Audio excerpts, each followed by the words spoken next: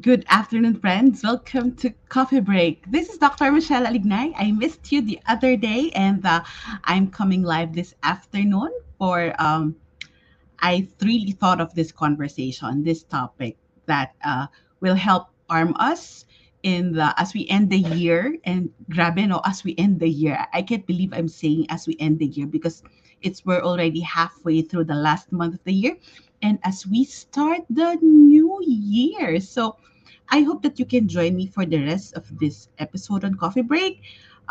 Let's talk about something that it's about well-being. So let me talk to you about well-being myths and realities, because even though that I've been talking about well-being for the past year, Coffee Break, it's all about family life, well-being, and faith. In the process, what I realize is that ang dami pala na meron mga iba pang hinaing at iba pang mindsets about well-being. You know what I mean, friends? That ang dami pa rin sa atin na may iba pa rin pananaw tungkol sa well-being. What I mean is that we have look at it differently. And is there something wrong with about it, is there something wrong about how we think and perceive in our belief system about well-being? Maybe it's there's nothing wrong, but maybe there's something wrong if it's already not serving its purpose. Ibig sabihin na parang, okay, and I think many times you've heard me say it here in Coffee Break that in our younger days, in our younger years, there are things, there are mindsets, there are beliefs, there are patterns that we grew up with, are growing up patterns, or another term for that, life scripts that are very unconscious to us, that in the process, they are helpful because they have honed us. Lumaki tayo na yun yung pinapaniwalaan. Pero in the process, may mga bagay na hindi na nakakatulong. Do you agree with me? Before I kick off the discussion, I would like to invite you. Put there, for the friends who are here already, can you put in the comment section, ano yung mga bagay na pinaniwalaan mo hindi sa pag-ibig? We're talking about well-being. We're talking about mental health. We're talking about our own welfare. We thought of it, about our well-being, that are not helpful at the moment. Bago ako magsimula, I would like to hear from you because it may be some things that we can reflect about, or maybe what you have is already here. And what do we mean by the belief system? Ito yung mga belief systems, mga bagay na nakalakihan na natin, nakasanayan na, and we are honed by these things, and they are already ingrained in our persona that builds our character, that builds our attitude, and it actually guides the way, not really guide, because some of them are actually unconscious. It actually helps us, and sometimes they're not very helpful. They become the backbone in how we live. They become the backbone kung paano tayo lumalaki. So, I would like you to reflect about that because it's really something that you can realize na, ay, oo nga, no? That's why I really thought of this topic. If you would notice, I was absent the other day. I was absent like Tuesday. I did not do coffee break. I didn't have any announcement. And for me, that was okay.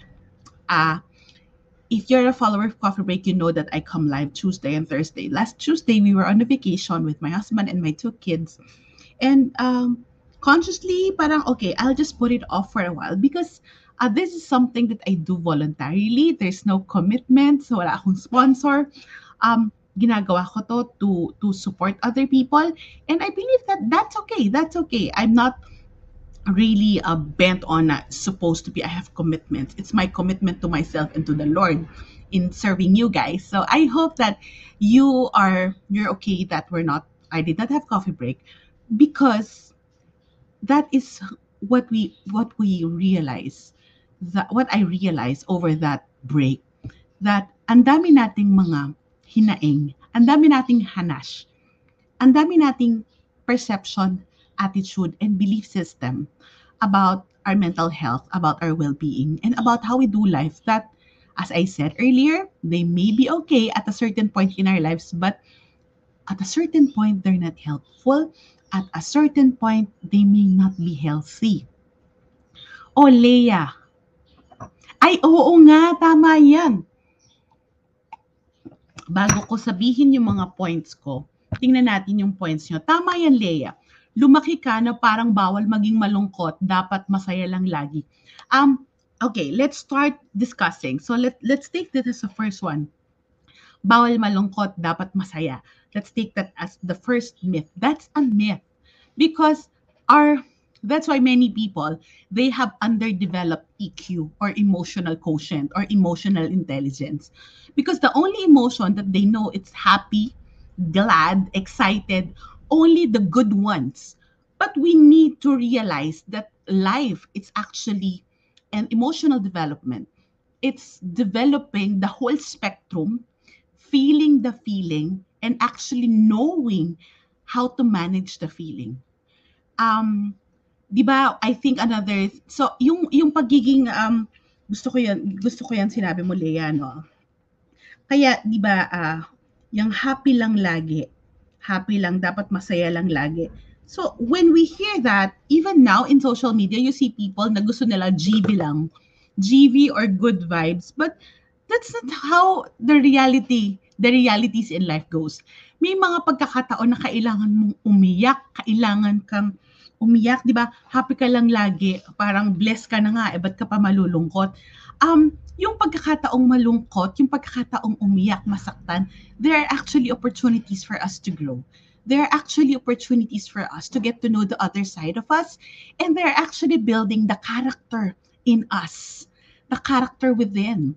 Because that's how life is. It's a package of good things and bad things. And I would like to quantify this because during the Kirigma, the feast conference that I attended, my favorite priest, Father Joel Hason, that happiness and joy are two different things. Happiness is right here, right now. Masaya ka ba ngayon? But joy, we can choose to be joyful. We can choose to have joy in our hearts. And that's actually a decision, not an emotion. The emotion is happiness, or the state of life is happiness, but that joy, that's an internal disposition that we choose, that despite of being in the pandemic, despite having relationship difficulties, despite having financial crisis in their family, there is joy. So that's a choice. So yung lumaki ka na, tama yan, thank you, Leah, for helping me here. Lumaki ka na parang bawal maging malungkot, dapat masaya ka lang. Yes, that's a myth because that's not how real life goes. So any more inputs you would like to share? Yung isa kong isasabihin sa inyo,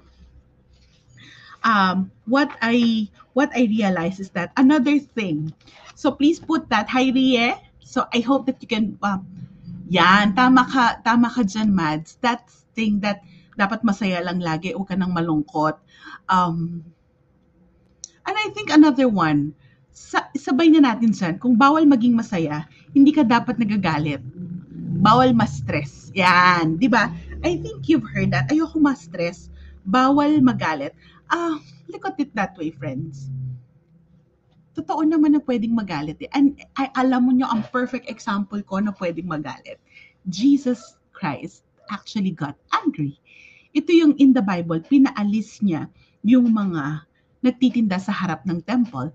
And if you come to think of it, sorry, na-conscious ako sa buho ko. If you come to think of it, that yes, nagalit siya. But actually, there is such thing as healthy anger. If you would hurt people, if you would actually lash out at people, and if you would hurt, degrade, and do bad things, do unhealthy things because of your anger, and then that's really not okay. But if you would be angry for you to have certain movements that will correct sin, that will be the more truthful roots, and then I know you would agree with me that it's okay to get angry. So, di ba, kaya importante we know and we recognize that. Friends, that's why I thought of this topic. Kasi many of us, this mindset, these patterns, can you say with me patterns? these patterns of living are already in our unconscious. Pag sinabing in our unconscious or in our subconscious, many of them hindi hindi natin alam, hindi natin inaamin, or we're really not aware of it. And the thing is, we're not aware of it. And what happens is that we we are not addressing the problem that this mindset are causing. Are you getting what I mean? Hindi niya na-address yung problema kasi nagiging toxic eh. Ayan, Rose, thank you. This is number 2. Kung number 1 ay from Leia from Singapore. Thank you, friends. Thank you also for the stars, Leia. Dapat malungkot. Yung kay Rose naman, grateful for your coffee break. Bawal pag-usapan ng problema, Rose from Sacramento, California. Thank you, my dear. I would like you to think about this. Bawal pag-usapan ng problema. That's why many families go into toxic relationships. Kaya meron pa minsan, 'di ba? Huwag niyo na lang sabihin kay nanay sasama loob. Itago na lang natin sa mga kapatid mo kasi nakakahiya.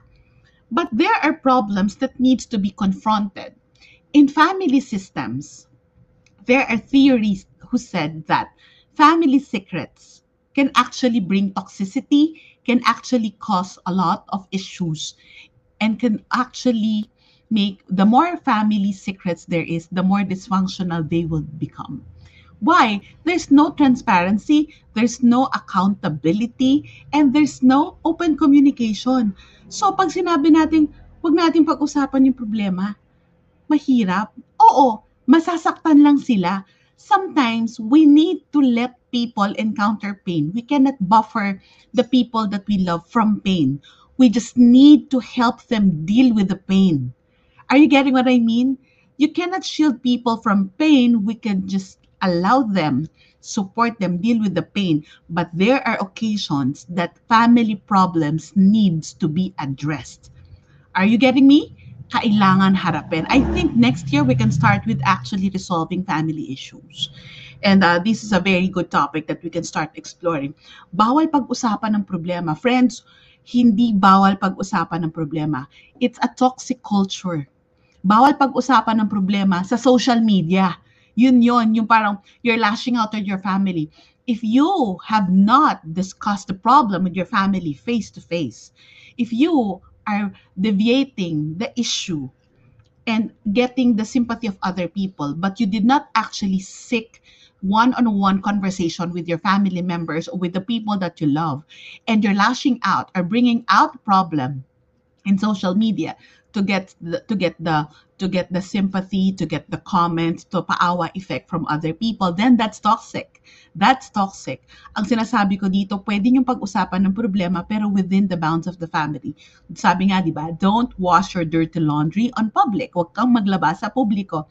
Kasi there are things that are very contextual to our families and our relationship. Kaya di ba, pag nag-broadcast yung mga tao na, okay, I'm done with this marriage, I'm done with this relationship, we're no longer a family, we're no longer a couple, okay, we can say na, ay, ano ba yan? Ba't ganyan yung nangyari? We have different contexts, we have different personalities, we have different characters, we have different value systems. And what we think might be normal, might not be normal for them. So we have to think about things. So that's the second one. Thank you, Rose. Oh, myth. Aba, may dagdag ka, friend. Personality weakness or character flaws pag may mental health problem. Actually, kasama yan eh. Kasama yan dito sa akin. Totoo yan. Pag may ang akala ng marami, I would like to start busting that bawal ang in the traditional families, mental health issues are actually shunned away, yung parang tinatago, ayaw i-deal with, and then sinasabi na parang yung mental health issue that, paano nga ba to? Okay, let me just ask you first. What do you think is the mindset of your family or the culture that you grew up with about mental health problems? Diba? Nakakahiya. Ano ba yan? Sinto-sinto. Ay, naku, may tama yan. Diba? I think we've heard those. Sinto-sinto, may kakaiba diyan, may hindi pa nga natin ginagamit yung mental health problem eh, 'di ba? um, we have different terms for it that are very culturally biased. But in reality now, kaya pag nasabi, ay may depressed yan. We thought that people with all these issues, with mental health issues, are actually um, the one really causing problem. And as you're saying, Rose, mental health problems have nothing to do with being lazy or weak, and many people need help to get better. And I would really tell you that in many studies of mental health issues, actually, it stems from a lot of our upbringing, our coping mechanism, and a lot about our family. So, di ba, kahit nasabihin natin, ayaw pag-usapan sa pamilya, ayaw, kaya alam niyo tong bawal pag-usapan ng problema, at saka yung sinasabi mo, Leia, na pag bawal malungkot, dapat masaya lang. Tapos sabi mo, Rose, bawal pag-usapan ng problema. They can actually be precursors of mental health issues because people grow up not actually learning how to manage emotions. People grow up not learning how to confront, how to care front, and how to talk about issues with their family. So they grow up, if they run into concerns, they grow up not having support. Ayan, tama. Wali may saltik. Yan, tama. That's another term for that. And that's so sad because are many of the mental health issues can actually be supported. Hindi siya, pwede siyang may mental health issue, may mental health concern. But if we have supportive family members, if there are support in the family, it need not be a prolonged concern, or we can help it not to be a disease or a disorder, because pag sinabi mong disorder, ito yung grabe na talaga. These are the ones that have needs medication and everything. So, sorry, mental health issues can actually be avoided. So now what we need to learn is that they can be caused by many other things, including family, and that the reality is that many people are going through a lot of mental health issues. So hindi na natin pwedeng lagyan ng stigma, because here, I'm doing coffee break as a way to support mental health of people. I'm doing coffee break as a mental health support for families, for relationships. That's the main reason I'm doing it. And if we do not normalize speaking about this matter, speaking about problems, speaking about um, toxic things in the family, speaking about mental health, and then how will we get support?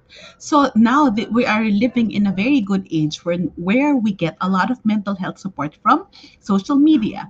And well, the sad thing is minsan ito rin ang nagkakos ng problema. But come to think of it, mental health problems, tama ka Rose, have nothing to do with being lazy or weak, and many people need to get better. So that's the second one. So let's go over the first myth. Pag yung lumaki na bawal maging malungkot, dapat masaya lang lagi. That's the first myth on our male well-being. Thank you, Leia, for that. And then second, bawal pag-usapan ng problem. Thank you, sponsored by Rose of Sacramento. And then also third, Rose again. Ang mataas ang taas ng grade ng sa recitation. Teacher yan si Rose. Personality weakness or character flaws cause mental health problems. That's really a myth. There's varied reason that can cause mental health issue. And the third one, meron pa kayong dadagdag bago ako ang magdagdag? I think one of the things that can ito, I really grew up like this. Magagalit yata nanay ko sa akin. But yung gawin mo na muna lahat bago ka magpahinga. Or wag ka muna magpapahinga hanggat hindi tapos na lahat ng trabaho mo. Or tapusin mo lahat para pag nagbakasyon ka, bakasyon na. You can enjoy your vacation. Well, there's truth to it. There's truth to i-enjoy mo yung bakasyon.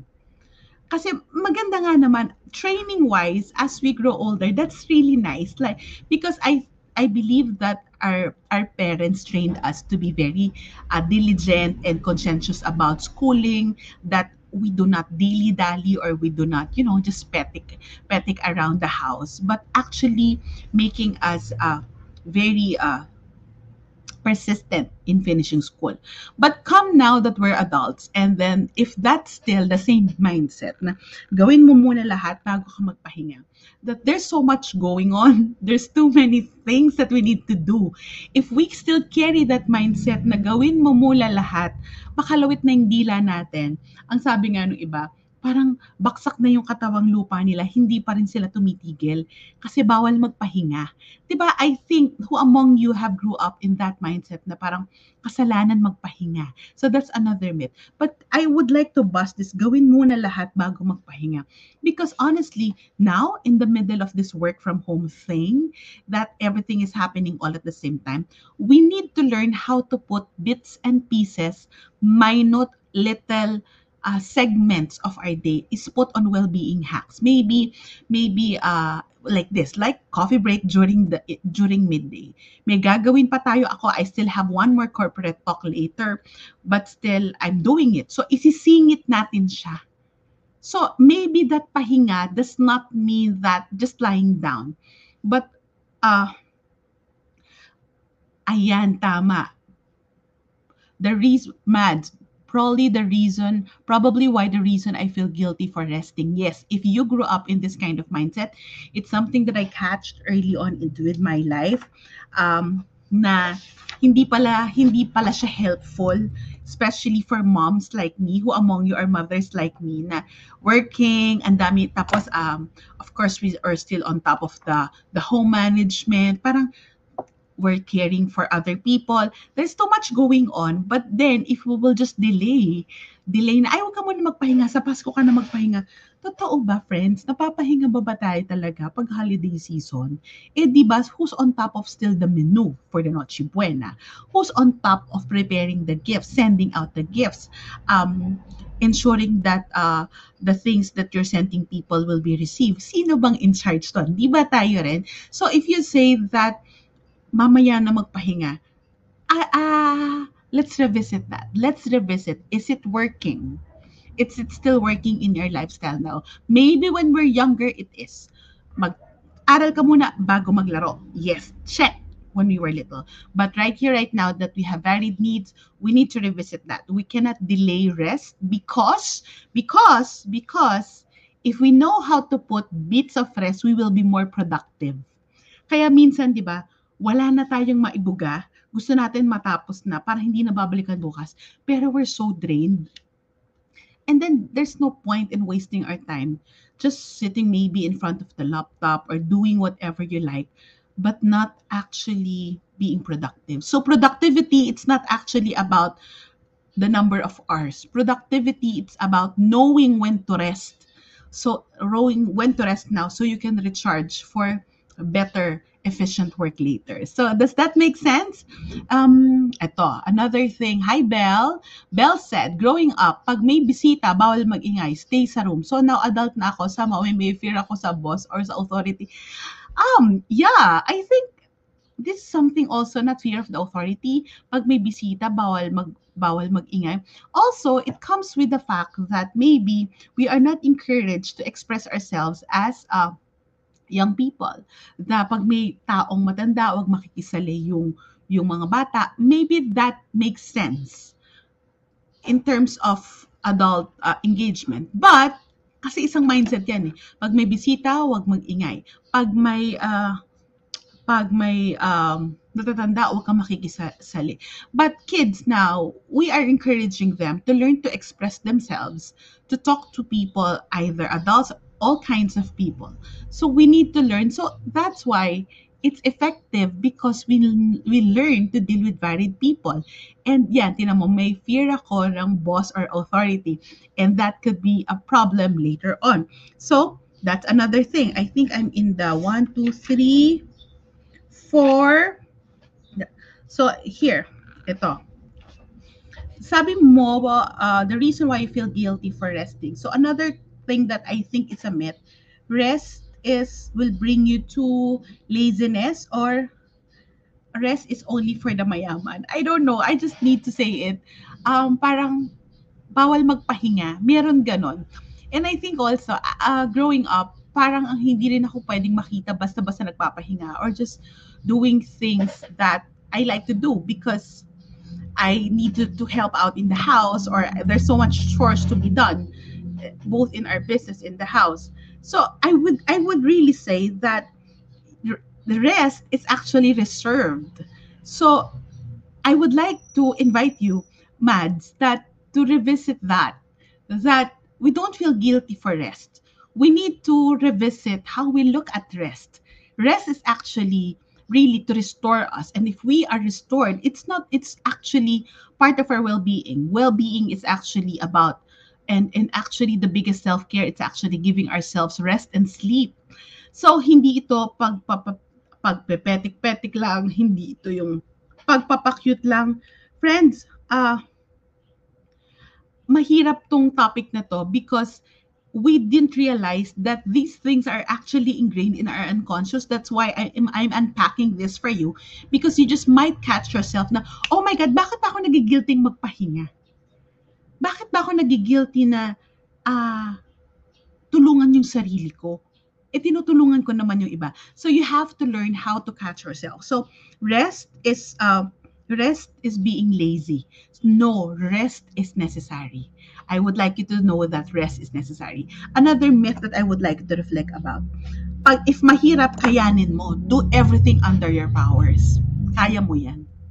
Naniniwala ako dito. I know that we are all given capacity to be good. But there are certain occasions in our life as adults, if mahirap at hindi mo kaya, tumigil ka muna. I have to be blunt like that. Pag hindi mo kaya, kung mahirap, bakit mo muna ipagpipilitan? Magpahinga ka muna. So when you cannot push, you have to learn how to pause so you can pivot. Hindi pwedeng push, push, push lang. I believe in this. If mahirap, kayanin mo. Do everything under your power. Kaya mo yan. 'Di ba? So, given this thing, if mahirap, oo, kakayanin mo. Pero, sometimes we need to ask help. That's the missing thing here. It's a myth if kakayanin mo lang mag-isa. But honestly, there are occasions that we need to rest. There are occasions that we need to retreat. Ay, hindi ko na to kaya. Maybe this is not for me right now.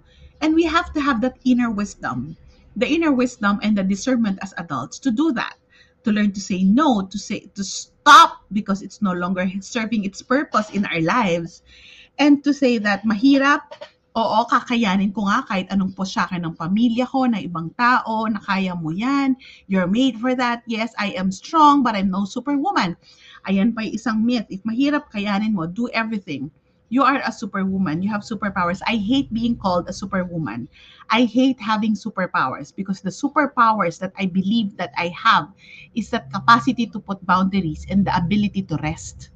Let's think about that. One of the superpowers that we can harness, that our world is not uh, what do you call it, cheering on, it's actually resting. So, di ba, mas maraming nagagawa actually when we're resting. Because our head, our heart, and our whole being and our bodies are actually cooperating when we know how to rest. So, if mahirap, kayanin mo, yes. But the truth is, if mahirap, either you rest or you retreat or you say, not right now, not yet. Diba? So, another thing, ah, yung quote and quote na sinasabi, laban lang. You've heard that many times. O yan, parang konektado dun sa mahirap kayanin mo, laban lang. I don't like saying laban lang. I think I will share this many times here in Coffee Break. I don't like saying laban lang. Kasi sino bang kalaban natin? Sino bang kalaban natin? O sabihin, fight, fight, fight. But sometimes we don't need to fight. What you just need to do is to retreat for a while. That's what I've been pointing at. So, bakit natin lalabanan? Di ang gawin natin, umupo muna tayo, tingnan natin. Let's recalibrate our steps. It's just not about going into the battle all the time. My superpower is to put boundaries and to say no. Yes, di ba? Hindi lahat oo-ohan kasi kung hindi, mauubos tayo dyan. Friend, alam mo yan. So here, huwag tayong susuko. Yes, laban lang. Choose your battles wisely. We don't need to fight all battles. And sometimes we don't need to look at life as a battle. Life is beautiful. Life is a journey. Life is a journey. It's not a battle. We're not battling with anyone. We're just battling with the evil. and the politicians who are crooked, but we're actually battling what we're battling. It's actually that inner feeling, that inner thing that we need to achieve, and we need to do something, that we need to comply with what the world say is good. I think mas kalaban natin yun, di ba? Mas mahirap kalaban yun, yung compliance sa mundo, na ayaw natin may masabi sila. Kaya wala tayong kalaban, friends. Wala tayong kalaban. Lalo na yung sarili natin, we cooperate with grace. And, nabanggit na natin yung mental health. And lastly, ito, ang self-care ay selfish. I think you've heard this many times. Self-care daw is selfish. Do you agree with that? It's really a myth. And sabi pa nga nila, pangmayaman lang naman yung self-care. Kung mahirap ka, naiisip mo ba yan? Actually, some people don't just think about that. But you can actually do self-care in our varied means. No matter what, the image that you're thinking of self-care is your feet raised in a big garden or in front of the beach with a drink in your hand. At yun yung ginagawa mo every day of your life without you working. Well, is that self-care? No, that's indulgence. Kasi sa totoo lang may trabaho naman tayo lahat eh. Well, last Tuesday I did just that. I raised my feet, look at the beach, and I did not do anything. I planned to read a book. I did not do anything. I just tunganga. That self-care? No, that is actually indulgence. That's actually a break. Because what I look at now as self-care is no longer the travel.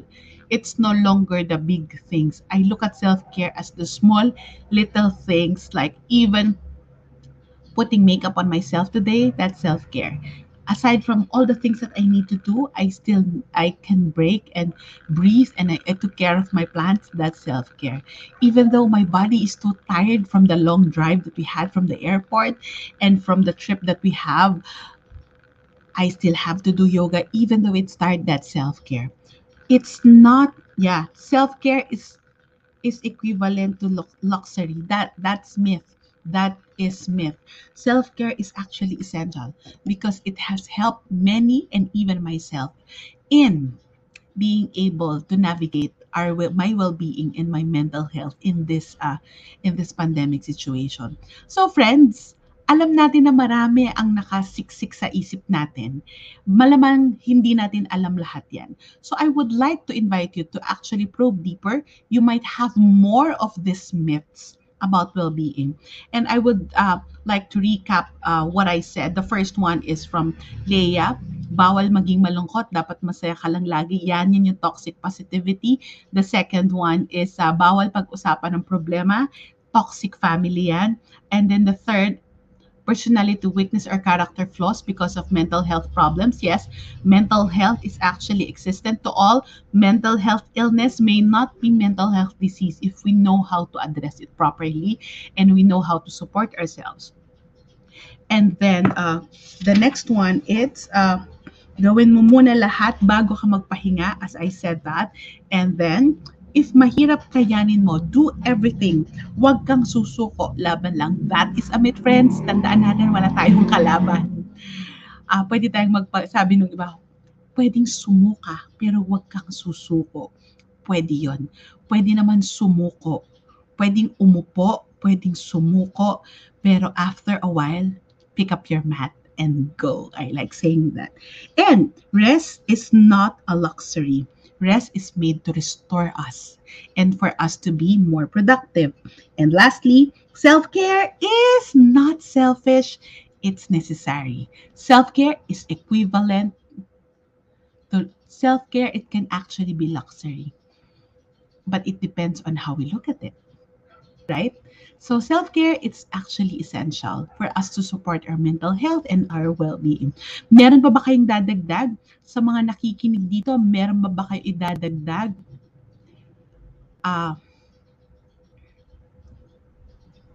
May nag-message sa akin na bawal mo ipaglaban ng sarili mo.